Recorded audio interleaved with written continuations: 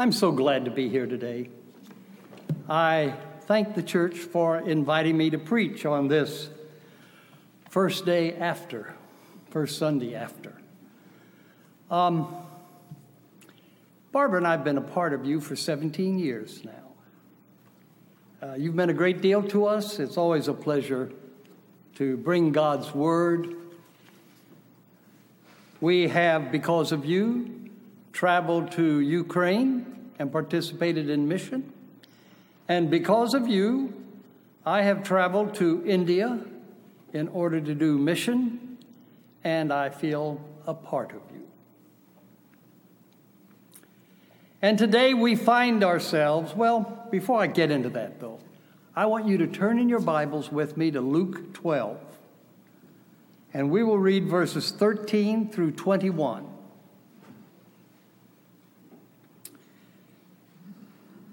Jesus had been speaking, and someone in the crowd said to him, "Teacher, tell my brother to divide the family inheritance with me."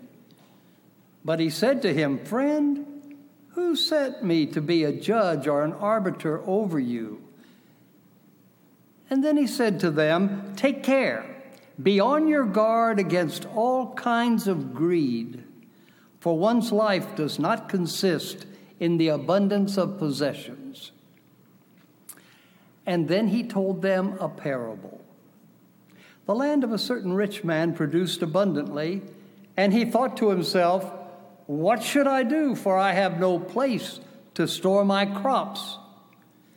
And then he said, "This is what I will do. I will pull down my barns and build larger ones. And there I will store all my grain and my goods. And I will say to my soul, 'Soul, you have ample goods laid up for many years. Relax, eat, drink, and be merry.' But God said to him, 'You fool.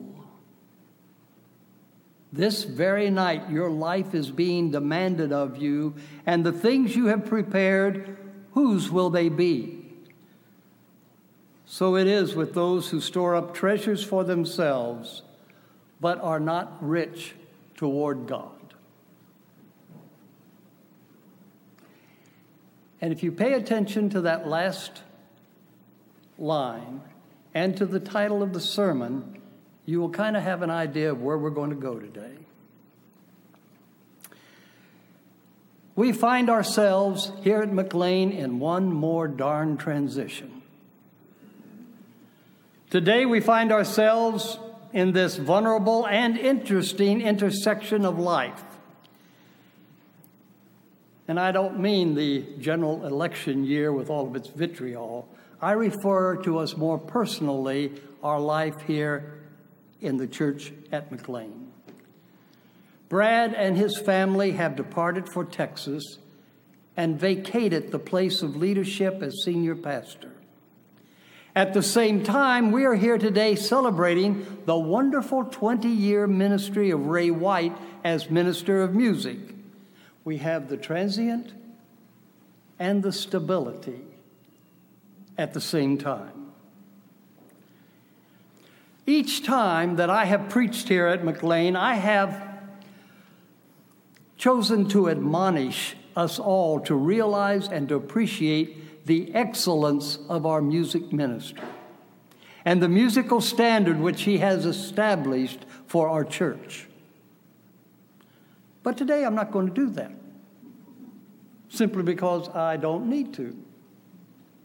I know that you do realize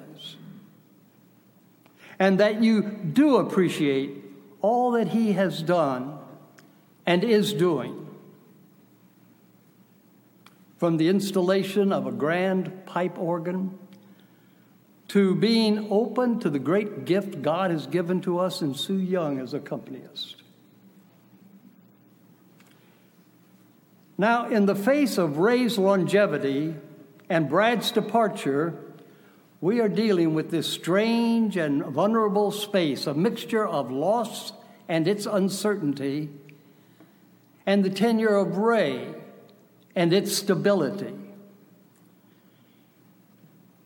It is an occasion of one more darn transition.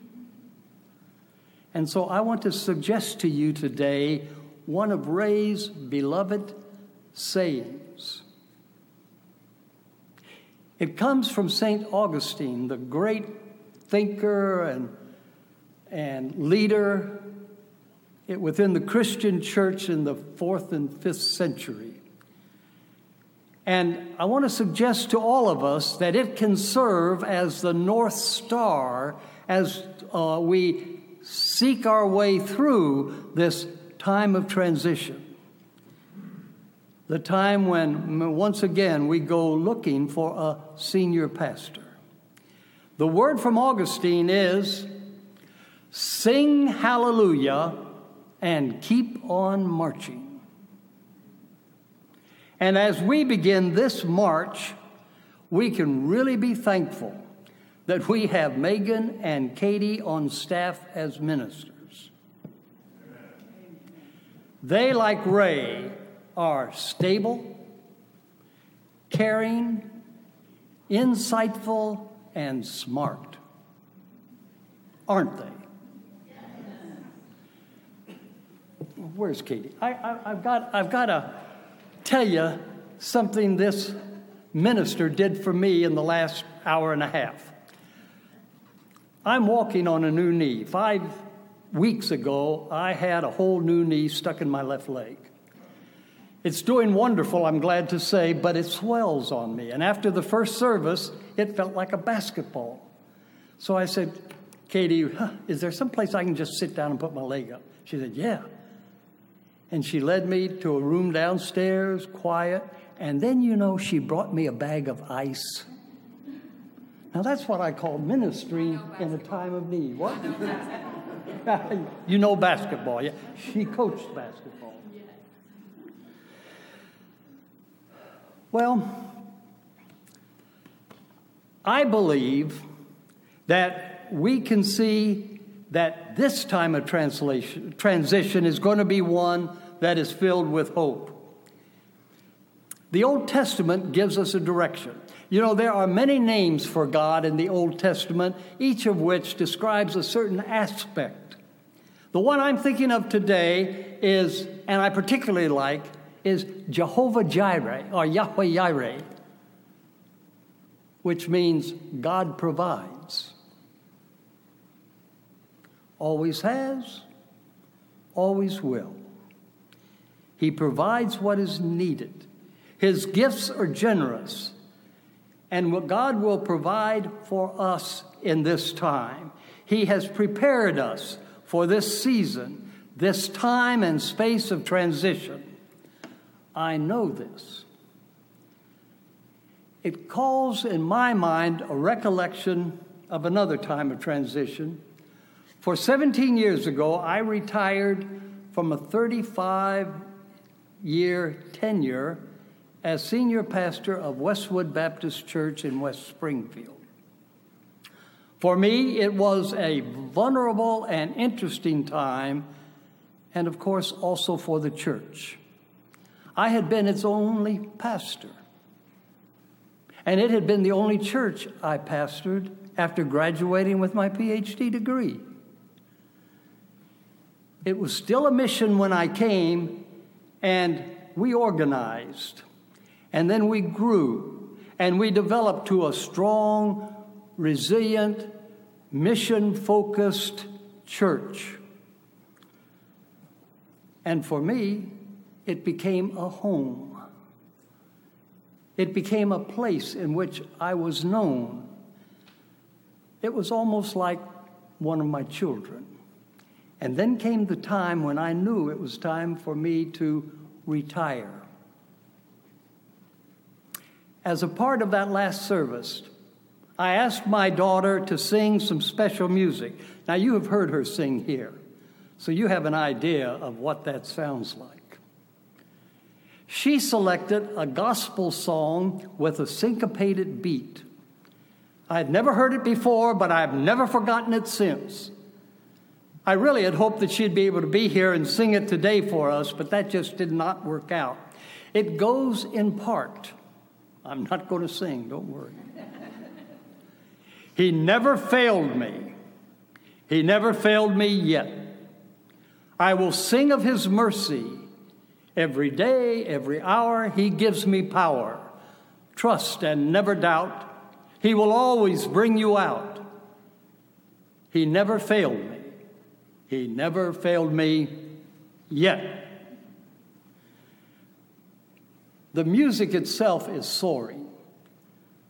The message of the words are inspiring.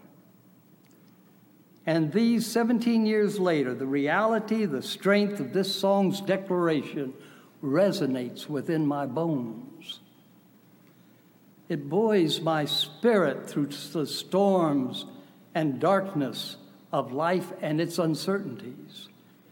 And it is a message for our church at McLean today.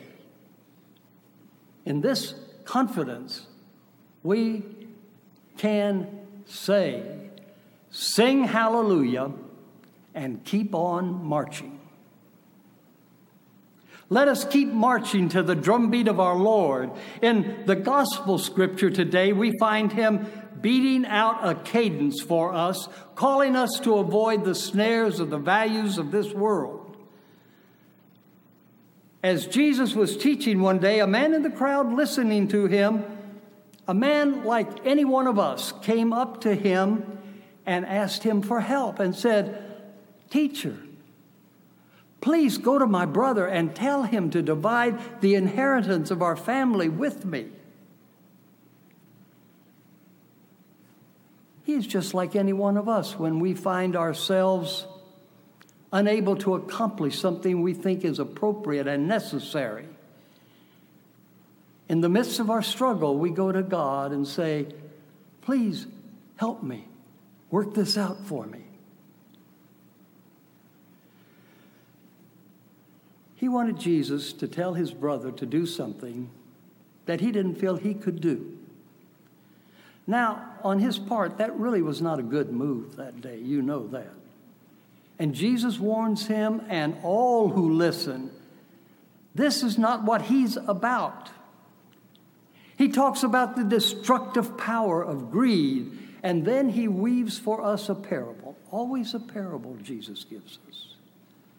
Mind you, he doesn't give us a moral lesson. That's not what a parable is. That's not what it's about. They're not little moral stories for us to learn a truth that we apply to our lives. What parables are is always a call for us to hear something that touches us and requires a decision on our part, and then for us to take action. Now, a little parenthesis here along that line. Allow me to make a comment about the nature and character of our Bible. The Bible, which I take as God's inspired word, is a document of redemption history given to us to reveal to us who God is and who we are. A long time ago, back, I think it was 1970, if I'm correct, I was given a wonderful gift by a lecturer at the Princeton Theological Summer Institute. James Sanders, renowned professor of Old Testament, then teaching at Union Theological Seminary in New York, was talking about Scripture and its inspiration. The gift he gave me was taking a cloud of thought and understanding and sense, something I was aware of, but never was able to bring it together and express it. And he put it in one clear, simple phrase that allowed me to say, yes, that's what I've been trying to get to and say. Wonderful gift. Those kind of things are some of the best gifts I get. And what he said was, the Bible is not so much a book giving models for morality as it is giving to us mirrors for identity. Yes. Immediately, I recognize the truth of that and the power behind it. Often when we read the Bible, we can get dull and boring. It's usually when we're approaching it like it was a manual of truths for us to master and copy. That's not what the Bible is. Try reading it and find the living vitality as it gives us a mirror in which we can see ourselves in a way we've not seen ourselves before, and reveals God to us. Do not look to the Bible to give us models for morality, but receive joyously the mirror it gives us for our own identity. And that's the work that parables do. So Jesus declares that your real life is not about how much you possess. He tells us that a person's life is not for the piling up of possessions, and there's nothing wrong with possessions. But don't think that's the purpose of life. Then he tells about this rich man who was very successful, so successful that he needed to expand his base of operation. He couldn't take in everything he got, so he said, I'm going to tear down everything I've got. I'm going to build bigger and better. It's going to be huge.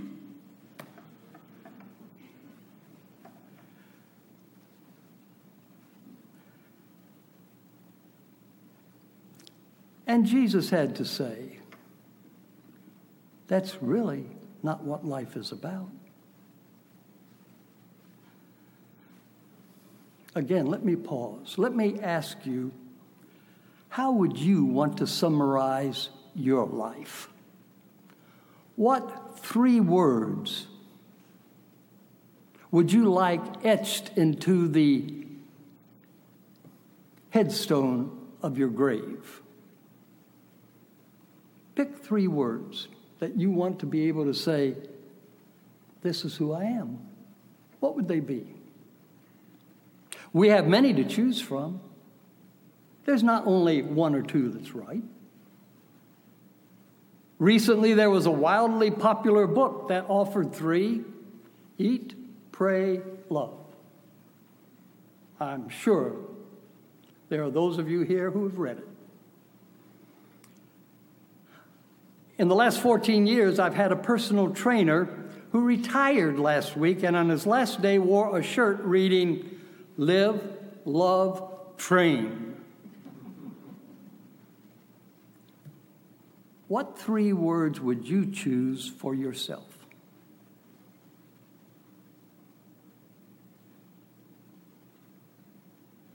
You know what the man in Jesus' parable chose, don't you? We read it. Eat, drink, and be merry. And you know what Jesus said about him. And so it is for all of us who are not rich toward God. So what does being rich toward God look like? What makes us rich toward God? I believe that all of us have some idea of what this is. Hopefully, what we think makes us rich toward God has changed and grown as we have matured. Because we're constantly on the pilgrimage of developing. And we see life from a different perspective. Paul gives us 3 words in his soaring treatise on love. Now abides 3 things: faith, hope, love. Micah in the Old Testament, that prophet sums up being rich toward God in saying, do justice, love kindness, walk humbly with your God.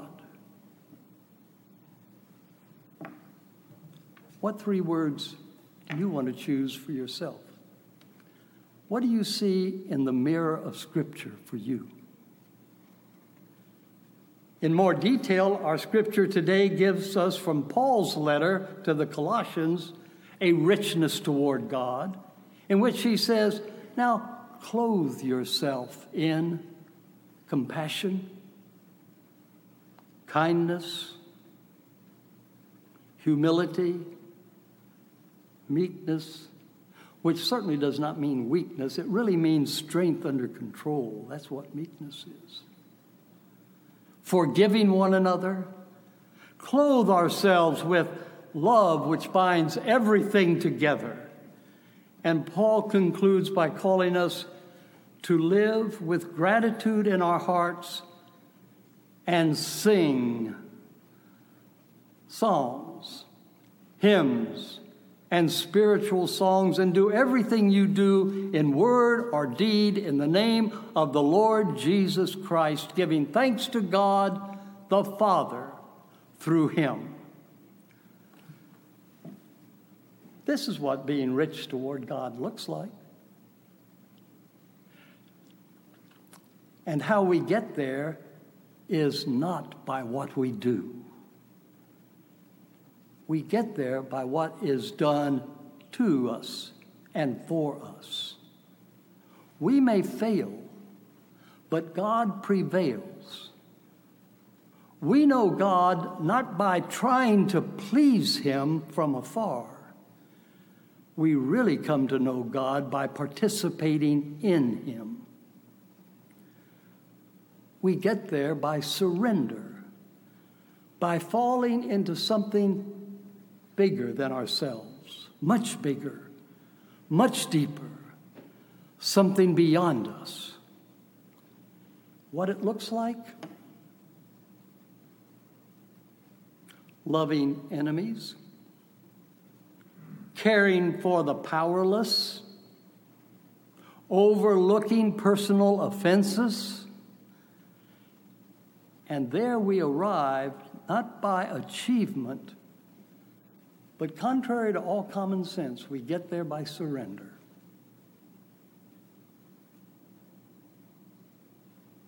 Always remember, you can write it on the doorpost of your heart. God does not love us because we are good. God loves us because God is good. And we can sing hallelujah and keep on marching. And I think that is the call to McLean Baptist in this new season of transition. May God bless us all, and may God bless our church here. Amen? Amen. Amen.